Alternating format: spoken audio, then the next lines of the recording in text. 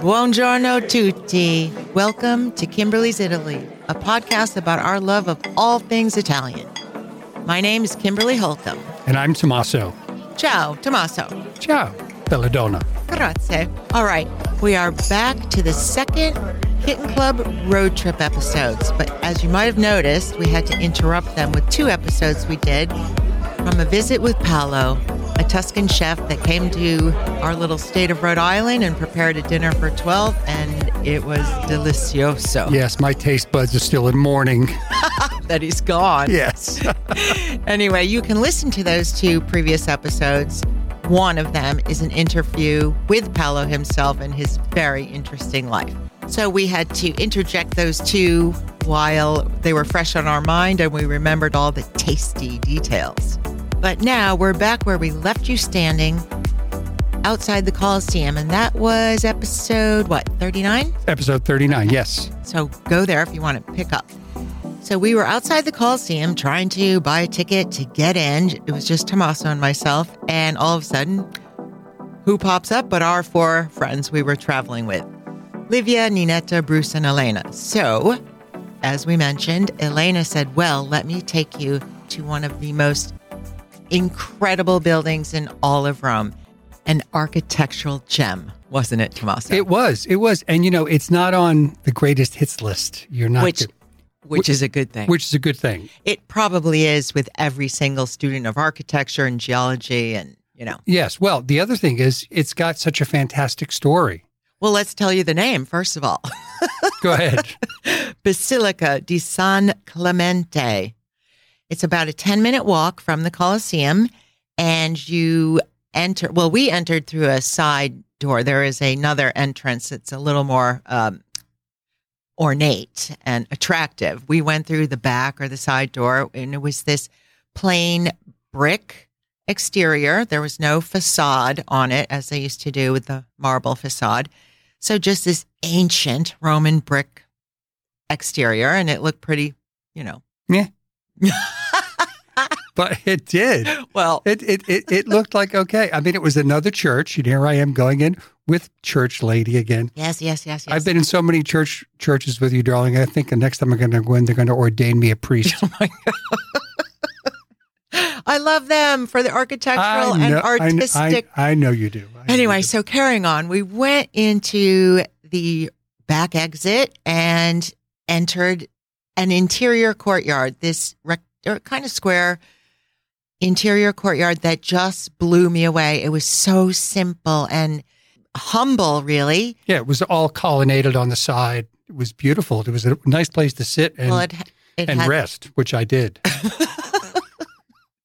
It had this pale yellowish facade with arches on the front of it, held up with Ionic columns. And for those of you that remember the three types of Greek columns, Ionic, Doric, and Corinthian. An Ionic is the scroll shape, and it's always my favorite. So whenever I see an Ionic column, I know I'm going to like it. This square courtyard was very non-fancy, for lack of a better adjective. It had stone flooring that was just kind of scattered, old, but, you know, just wasn't ornate in any way. And a few palm trees inside this, like not trees really, bushes, palm plants, large ones, but without the trunk. And so that kind of threw me. But when you combined these arched colonnades and these palms and the pale yellow color, it was very Moorish feeling to me. Through this kind of simple, humble exterior, you walk into the basilica, and the first thing my eye went to was the marble floor. And I, you know, not only a fan of churches, but mosaic tile floors. And this one was like to die for. Da morire. This one was right up there in my book. It was so intricate with all these different designs. And for those of you that really, truly admire mosaic tiling, which is an art in and of itself, there were famous Italian tilers all over the world. And the difference with this floor of Basilica San Clemente is that these designs were intricate and small, like 3 inches 4 inches by 4 inches, teeny. Like if you walk into the Duomo in Milano, an amazing floor, but really large, graphic, and, at least 12 inches, 16-inch pieces of tile to make up the design. These were teeny and squirrels and circles and waves, and they were all in this like black and gray and different shades of gray, some ochre, red, dark green, and it was mesmerizing. Really, really well done. That's right. Good contractors showing up to do good work. Yeah, people today could take some lessons from those people. True. But I will say they were as respected as a sculptor, basically. Sure. And we had some good guys do our bathroom tile here. But anyway, I get your point. But I must have taken at least 50 photos of the floor before I even looked up to the rest of the church. And I won't go into huge detail, but let's just say this. It was built in about the 12th century, yet, a couple hundred years later, a Rococo ceiling was added. One of the naves off to the side, chapels off to the side, I should say, has very important frescoes. The main apse is all gold gilt. I mean, it's stunning, busy, beautiful compared to that plain exterior. So anyway, we're all looking around. I was mesmerized by the floor, but everyone else was looking around, and we were there primarily to see this architectural wonder of the various levels underneath the main floor of the basilica. So we decided we would do that. After we cruised around, we'll buy the tickets. But let me just share the comical way in which we had to actually purchase the ticket. Prepare yourself if you're over 30. Normally, maybe a 19-year-old could do this in a snap, but there was a sign, half in, one half in Italian, one half in English or Dutch or, German or something. And there was a QR code. And there was also a brochure with a QR code. So you take your phone out, you scan it, the QR code. It leads you to the website of the basilica where we're standing. And with that, you had to fill out your name, your age. I mean, it was pretty specific, but it wasn't going that quickly. And so the next thing you know, I see Livia and all the friends we were with getting out their glasses so they could read better. And then eventually everyone was seated in the church pews of this amazing church. Because it took so much time. Right. But their faces are in their phone and they're adding all this information. And I kept looking past them thinking the whole thing was ironic. It was funny. They're not sitting in a church service. They're just trying to buy a ticket for the place right over to the right. And behind this glass partition, I saw a man working there. And I just kept thinking, why couldn't we just buy the ticket from him? So we were all finally successful, but we had to wait a few minutes because they only allowed a certain amount of people to enter the lower floors, like in increments of 15 minutes or so. And not just because of COVID, but also due to the limit of visitors at a time. Nor could you take any photos. That was written everywhere, which I totally understand, but that was a shame because it was something to see. And by the way, the man behind the glass partition, as we walked up to enter, he called out each person's name, which he printed from his computer once the purchases came in. He printed it out. And then he called our name. We had to show him our passport or something to prove that we had it, or show him our QR code, application.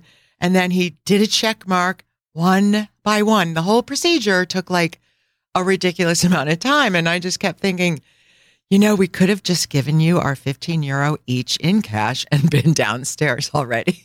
I'm so happy he didn't try and call out my last name. Right. Anyway, so it was just comical. But then we went down the stairs. And I will say, Tommaso is not a huge fan of claustrophobia, but in this case, I didn't think it bothered you. Did it? When it got down to the bottom, it was a little bit, I went through with pace, let's say. Oh. I wasn't lingering in any corners. Okay. Well, it's not like climbing up the top of a cathedral dome. No. No. Not like that. These No. are large rooms, but narrow staircases and completely dark. Completely dark. And this really ties in quite nicely with the often stated comment that only 10% of Rome is excavated. And imagine what lies beneath the rest after we looked at this. We'll go into it, but imagine what lies beneath the rest of Rome. 10%, only 10%. Only 10%. And that's why there's no infrastructure done in Rome and Like- extending the subway, because every time they pick up a teaspoon and move some earth, they're got something else there. Another Roman ruin. Another Roman ruin. Well, we've mentioned that before, but let's give a little background of this. These two lower floors. So even though the basilica was built around the 12th century, in 1857, a Dominican friar began some renovations, and they found a hole, or they made a hole in the wall. It kind of collapsed. That hole is still there today. They have it exposed the way that it was in 1857. And legend has it that the friar himself... Well, just a little bit about this friar, who's from Ireland, Friar Maloney, Oh, right? So he went to Rome to become a priest, okay. and his name was Maloney, Joseph Maloney, and he was the man that started the process of renovating and broke through the wall. Okay, and he himself, legend has it, dropped himself down with some kind of torch, and what did he find below? But another church, another basilica from the 4th century. He was probably looking to make a pub down there or something. Father Maloney loved his beer. Yeah. Anyway, so yet another basilica from the 4th century was below, and the excavations revealed early frescoes, a pagan sarcophagus carved previously in the 2nd or 3rd century, tombs, you name it. It was so cool to be down there, one floor below the floor of the basilica from the 12th century. And we thought, oh, how much cooler can this get? It did. It did. And I think the summary of that mid-floor was all of us stood there thinking, we're standing on the original stone floor from the 4th century. And we thought, what could possibly be like more ancient than that to us, personal experience-wise, right? Well, one floor down. It gets even darker and deeper and older. Yes. So I will say that staircase down to that bottom floor was a little funky, little narrow, yeah. Dark. And they have some kind of air filtration system going on, but it was still, you could tell you were going into the bowels of the earth, yes. Right? And I was pacing, going forward fast. Anyway, so you descend even deeper into what had been the home of a nobleman from somewhere between 100 and 200 AD. So meanwhile, 30 seconds earlier, we were on a 4th century floor, and now we were on a 1st century floor of a nobleman's house. I understand they created chapels and a small basilica in that nobleman's house because the Christians were being persecuted around that time. Well, actually, this nobleman at one point decided to dedicate part of that house to a Mithraic temple. And Mithras was an obscure Christ-like god, and his followers formed this exclusive cult. So they would go there through his home and have their little, rituals. And in the center of that room now is a replica of a carving of Mithras slaying a dragon or some monster, but currently it's just a replica. It didn't matter to us that it was a replica because we were standing in a room 3 levels below what is Rome now, thinking these people worshipped here in maybe 150 AD and we're standing on it. Well, that whole part of the underside, that had been filled in after the Great Fire in 64 AD. And it had been filled in and built upon. There's still probably something below this. as they filled in a warehouse, because that's what this was originally in the Before the nobleman's house? Before the nobleman's house. They filled it in. But the Great Fire in 64 AD, when Nero fiddled or something. But that's when the last Great Fire of Rome was. It's so awesome they have all this history. But like you said, current day Rome is at least 3 levels higher than what it was. Right. People just built on top of erosion and filled in. And so just think of the multi-layers in that city. Just incredible. Because when you build something for a foundation, you were moving it with horse or oxen. Mm-hmm. You didn't want to move all that dirt far. So just build on top. So you build on top. Anyway, we highly recommend going to Basilica San Clemente, whether you're a history buff, archaeological buff, whatever, just go. I'd like to just have one more minute to fill out Father Maloney here. Father Maloney said Mass on June 20th in 1880. And right after he said Mass, he collapsed. And died? Well, 5 days later, they put him in his room and he died. And his remains were buried somewhere else. And then in 1912, someone thought that, hey, he's the guy that really found this place. Awesome. And they brought him back, and he's buried under the high altar in the upper basilica. Well, that is a happy ending. Yeah. He deserves it. So instead of wine in the chalice, they probably have some Guinness or something. Anyway, so when we all left there, Livia, Ninetta, Bruce, and Elena decided to take a taxi to go meet some of their friends that live in Rome for an aperitivo somewhere. And Tommaso and I decided to walk to the Augustus Forum and see if Casa Augustus, Rome's first emperor's house, was open. But we got there as it was getting dark, so the whole forum itself was closed, sadly. But that didn't matter, so we walked up by the massive, monumental, and imposing building called the Mole del Vittoriano. And this is the famous building dedicated to Vittorio Emanuele in between Capitoline Hill and Piazza Venezia. It was built to honor Vittorio Emanuele, the first king of unified Italy. And there's piazzas all over Italy. Buildings like the Galleria Vittorio Emanuele. Every single major city in all of Italy has something for Vittorio Emanuele. But in this case, this building was the first built to honor him. And they started it in the late 1800s, and it grew over the years, not just in mass and size, but in its grandiosity. They added on to the original design by Giuseppe Sacconi, which included this massive large staircase leading to the propylea, as they say, the equivalent of the grand entrance in the old days, to the temple, but in this case, to the building itself. And it continued to be modified, including by one of my favorite names in all of Italian history, Manfredo Manfredi. Isn't that the best name?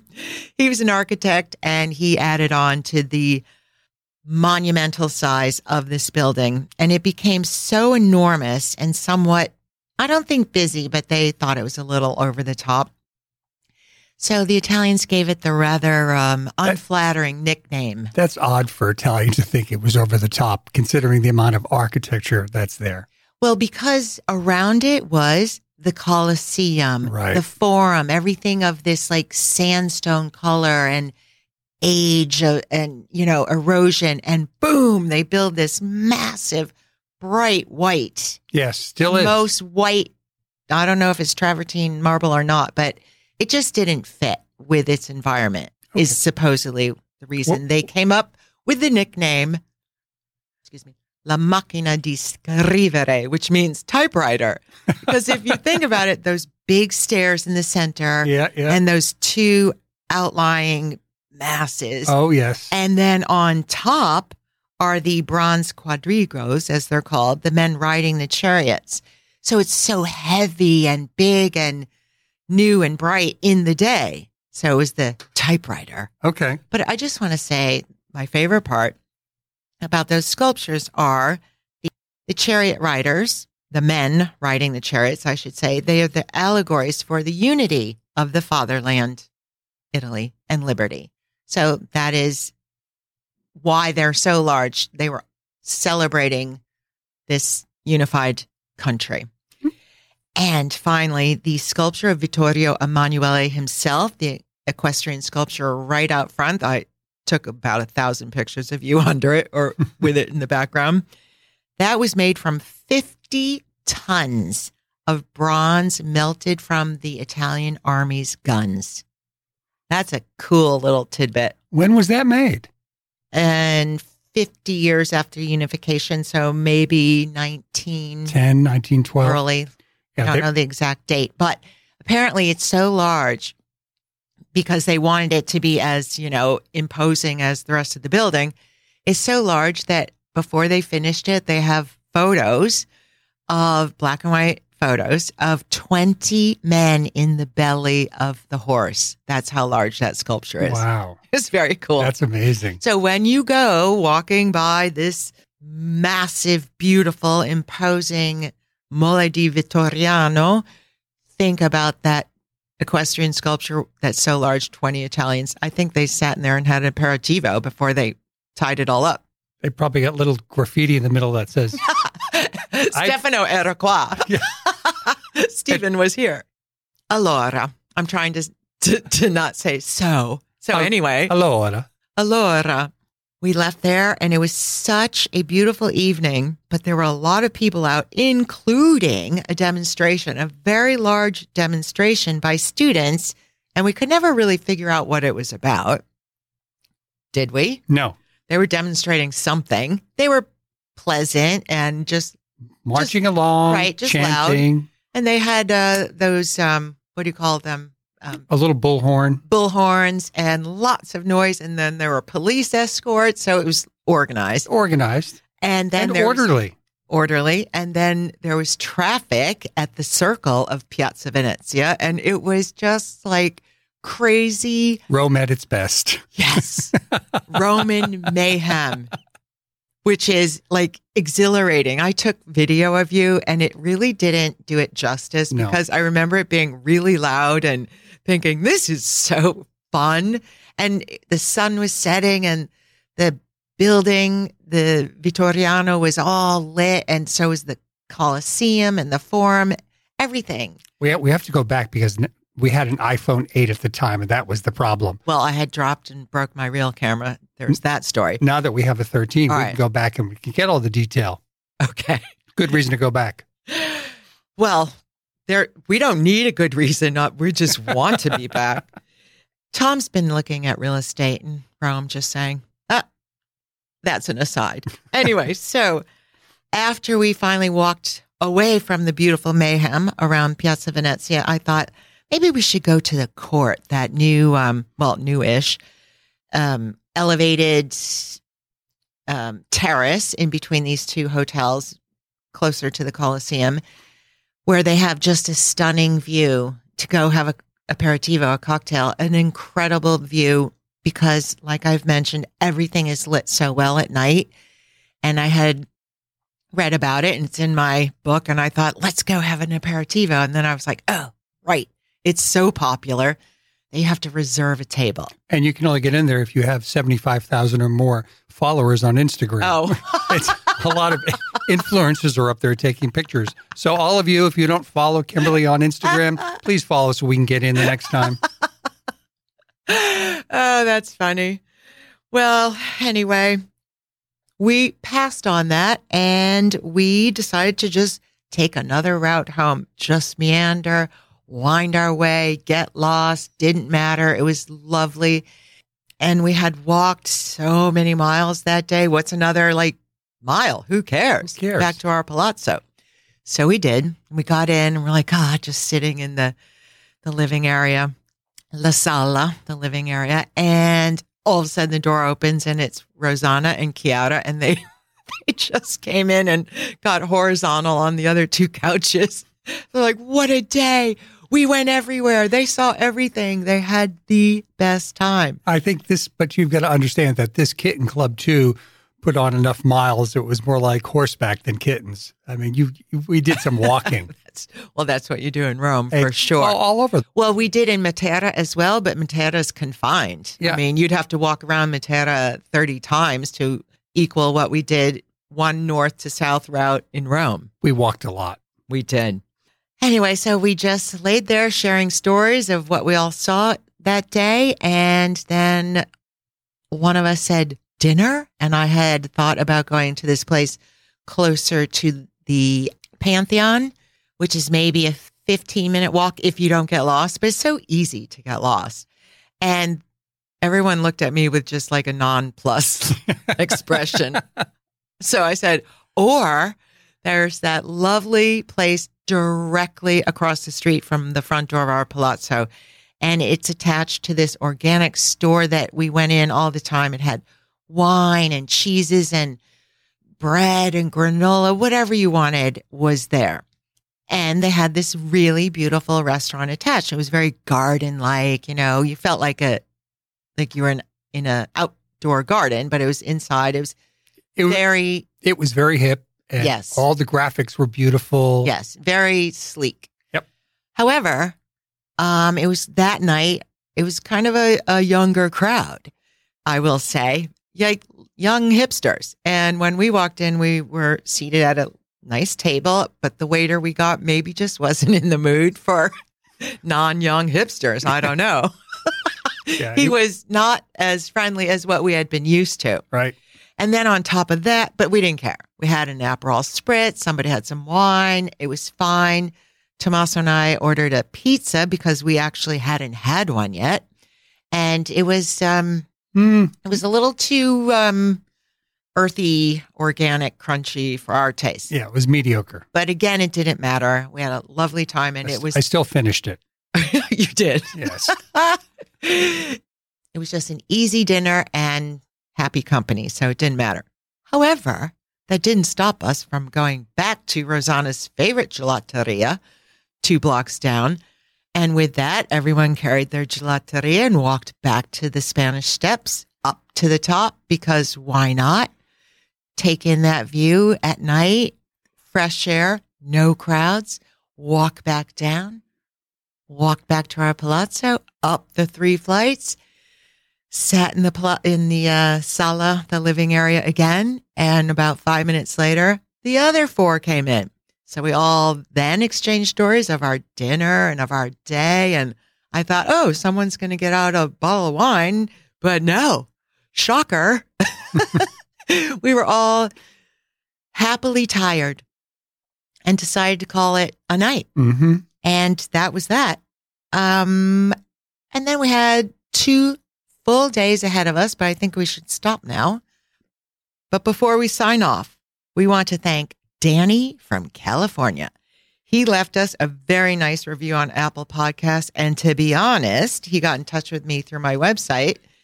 And he is going to be in Tuscany next week. And he is hiring Paolo, the Tuscan chef that was here. So all comes around. Now, Danny and I are emailing back and forth, every other day. We're like besties now. Well, he wants to retire and become part of Kimberly's Italy. He asked if he wants to retire in about 7 years, and asked if he could send in an application then.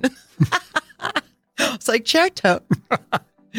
Anyway, please do exactly what Danny from California did and reach out via email or Instagram, however, and get in touch with me if you'd like to plan your trip. And it's a good idea to start early. And that's all I have to say. Yeah, you've had some people come in lately, and there aren't as many rooms available, aren't as many properties. Things are booking up. I will say it's been much more difficult to find some availability in certain areas, but it's not to tell you not to try, because I have such a vast database of really unique places. So that's it, amici. We'll be back with the next 1 or 2 episodes at the end of Kitten Club. And after that, we have a whole plethora of new places and stories to share. Va bene? Okay. Grazie mille. E ciao, ciao. Ciao, ciao.